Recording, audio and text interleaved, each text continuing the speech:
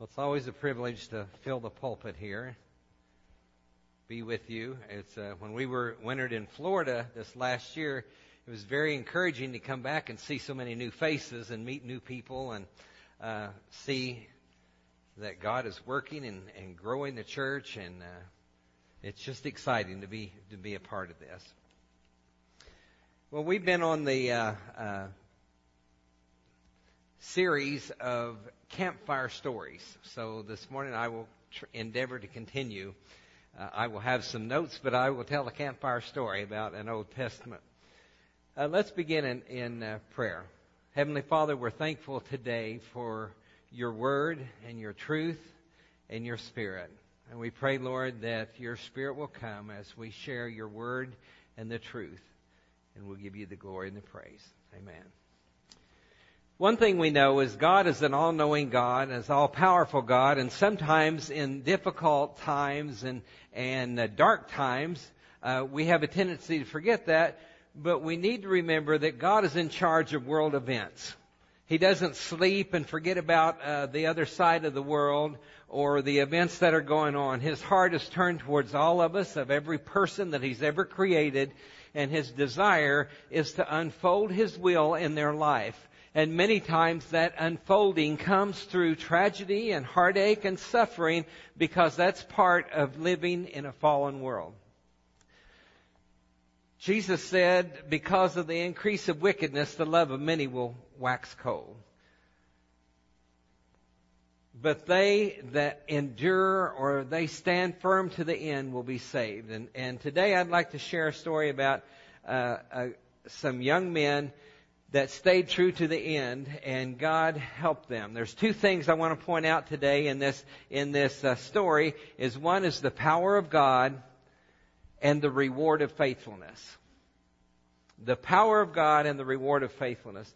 Now the setting is in Judah. The people of Judah had been taken captive. Last week our pastor shared about the story of Josiah.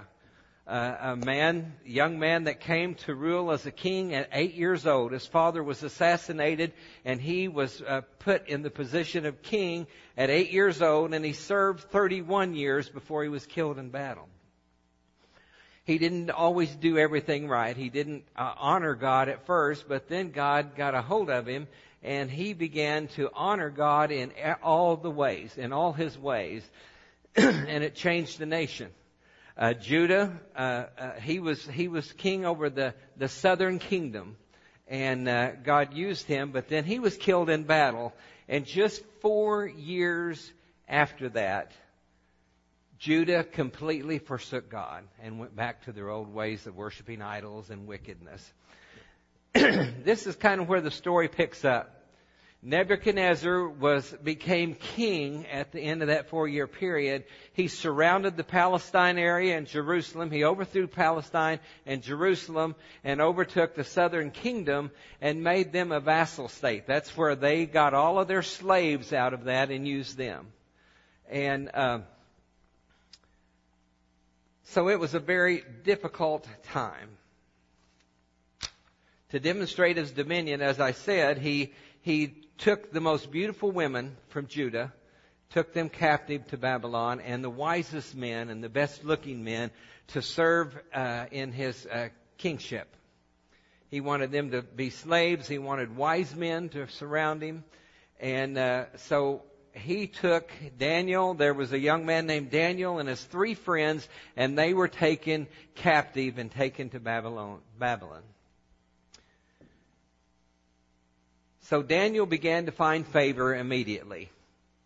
And this is something else I want to point out in the story, the difference between preference and conviction. Because those two things can change our life and our nation. So when Daniel and them were taken captive, the king sent word to them that they were going to have all of the elements for the king's table, the food, the fat meats, the wine, for them to get used to it in their service. And Daniel approached the overseer and said, if we could, and he presented it very carefully, he said, we would prefer to eat healthy foods, the vegetables and the water. And if it pleases the king, we'd like to do that. And the overseer, long story short, let him try it for 10 days, and it worked. Now, that was a preference of Daniel's. It wasn't a conviction. He wasn't going to die if they didn't serve him food, the food he wanted. But it was a preference and a request. And sometimes a preference is something that we can take or leave. It isn't a conviction. So Daniel found favor. The king promoted him as a counselor. And the king all of a sudden had a very bad dream that troubled him, and he couldn't figure out what it was. This king had kind of an exaggerated ego, and when people don't please someone with an exaggerated ego, usually the consequences are severe and overreaction. The king called all of the counselors and all of the wise men and all of the astrologers together, and he said, I've had a dream and it's really bothering me, and I want you to interpret it. Well, the astrologer said, well, can you give us a little hint? Can you tell us a little bit about the dream? And the king said, no. If you're for real, like you say you are, and if you're as wise as you project you are, you'll know what it is. And if you aren't, you're going to die.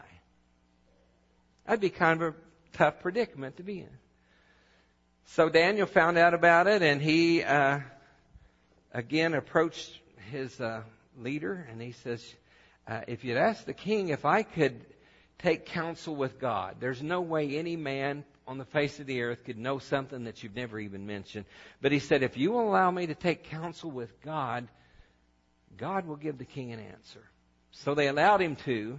And that's something else I want to backtrack on.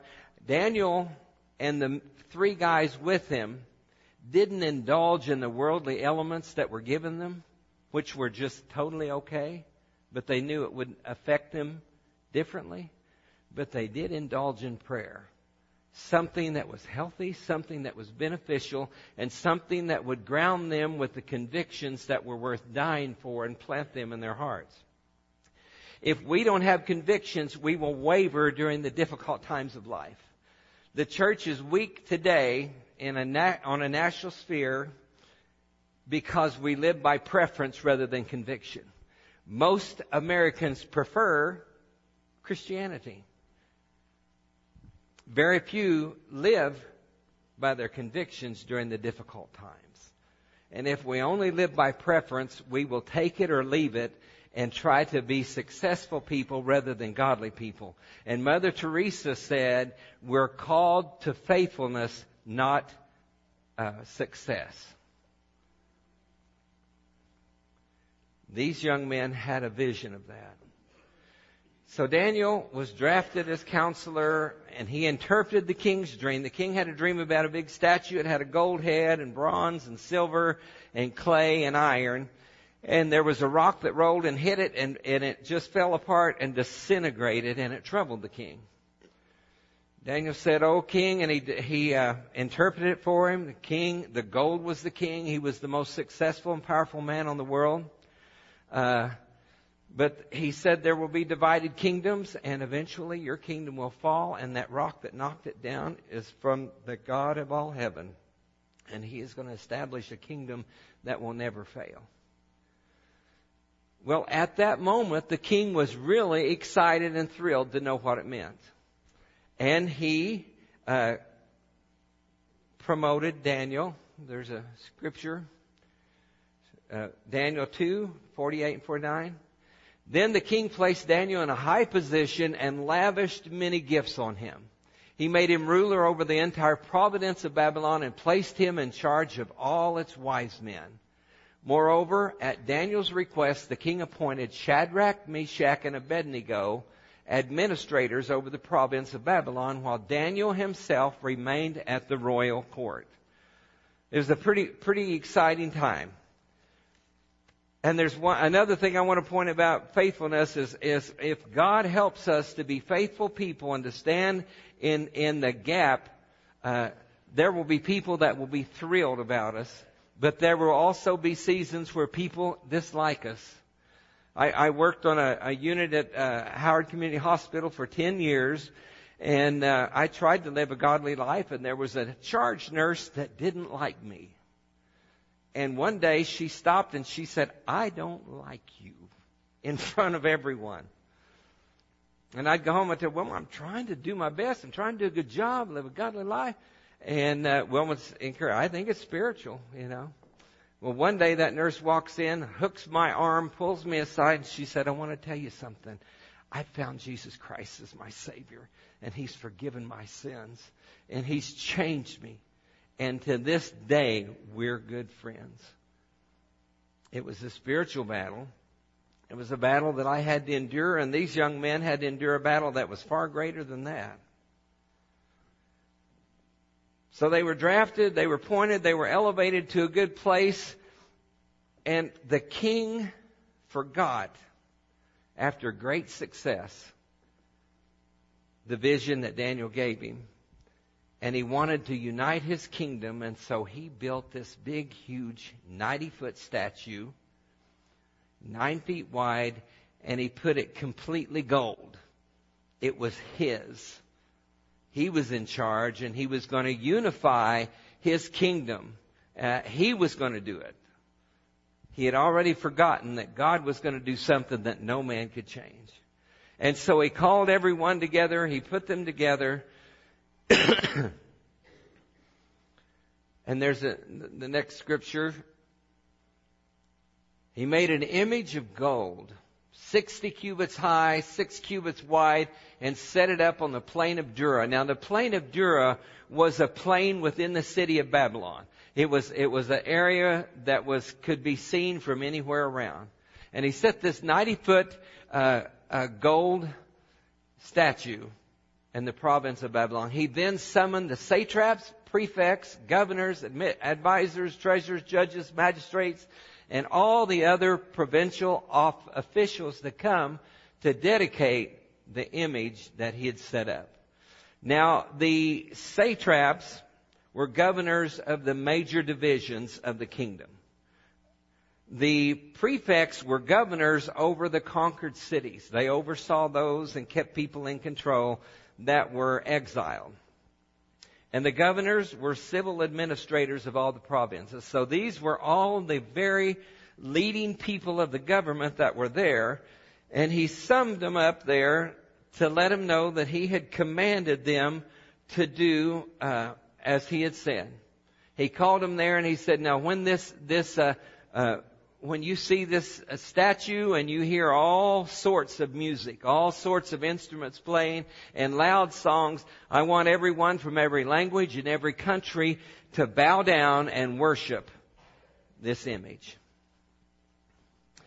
I find it interesting that when they heard the sound, and everyone fell down except those 3 Jews, Shadrach, Meshach, and Abednego, the first ones to run to the king and tell on them and point out that they were doing wrong were the very men that Daniel had saved, the astrologers.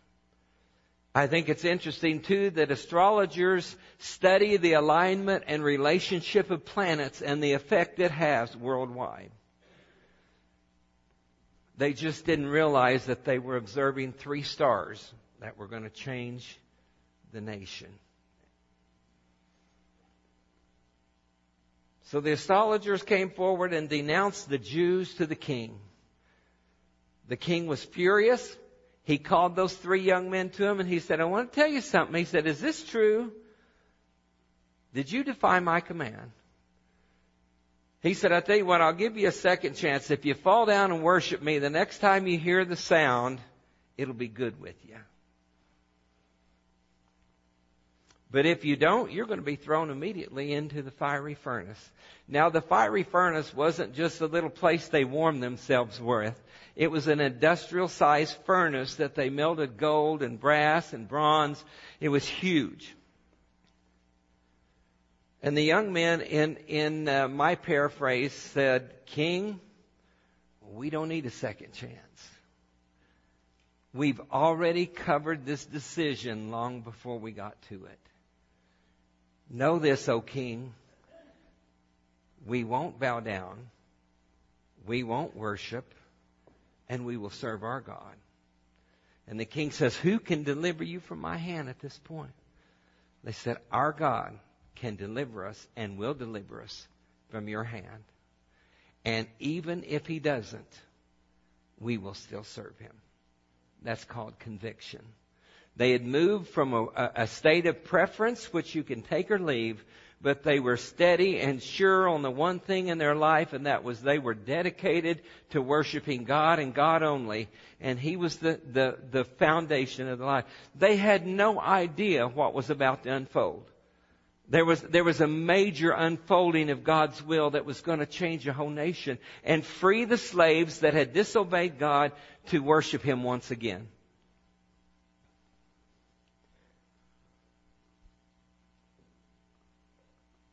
They said, we will not serve you. We will not worship you. We will not worship this image. And then there's a third scripture. Then Nebuchadnezzar was furious. This is another point I want to make, that sometimes people will be thrilled with us when we live in a preference and we prefer to do good. But when we take a stand and I'm not talking about legalism, but a stand to where we have to draw a line sometimes and said, I can't cross this line because I love God and I worship him. Sometimes attitudes change towards us. Have you ever had that happen? I have.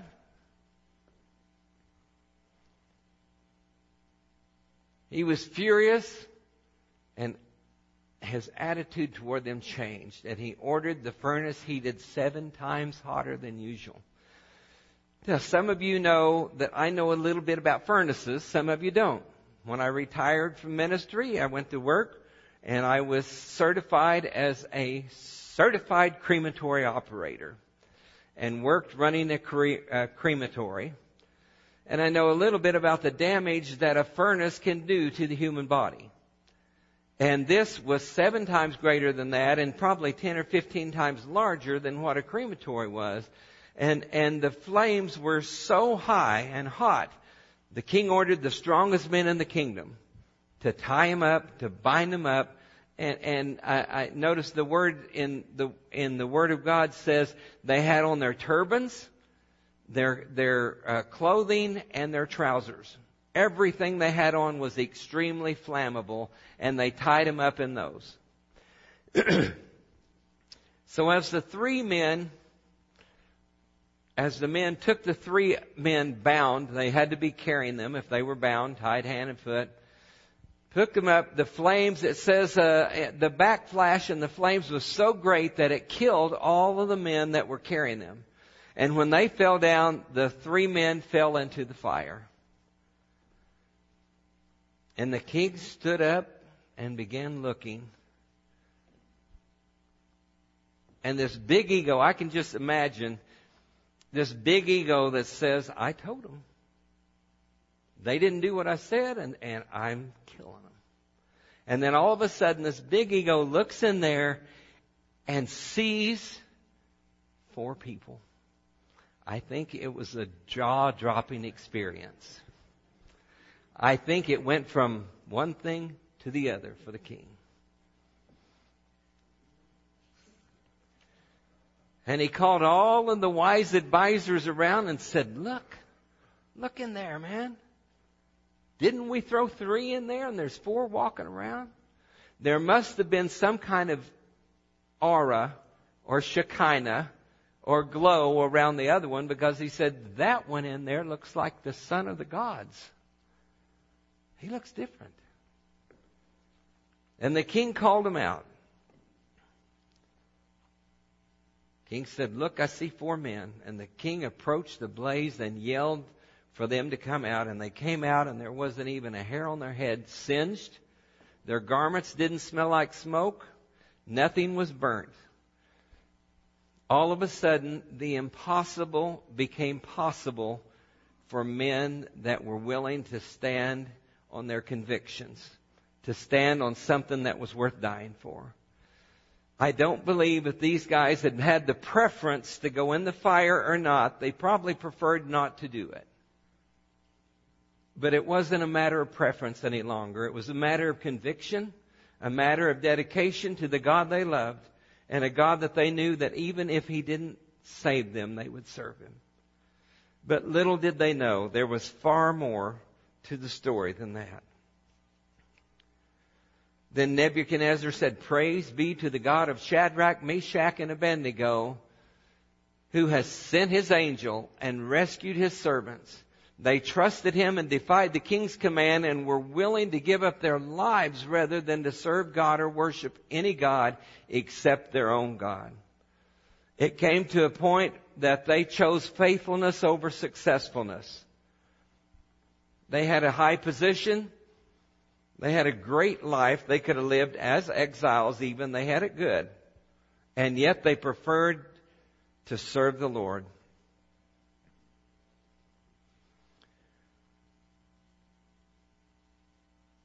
And the king said, "Therefore, I decree that the people of any nation or language who say anything against this God, the God of Shadrach, Meshach, and Abednego, shall be cut into pieces and their houses be turned into piles of rubble. For no other God can save in this way." All of a sudden, their faithfulness had taken them on a wild ride. I heard one evangelist say, walking with God is romance, thrills, and adventure. And they had been through a lot of romance, thrills, adventure.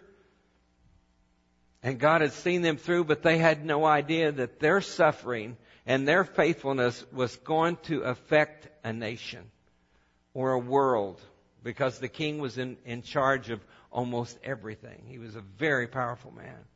And he said, anyone that says anything about these gods, their God will be cut into pieces. And then he went on to praise God and honor God.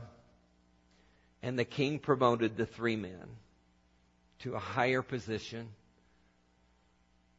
They lived a life of conviction, not preference. They chose faithfulness over success.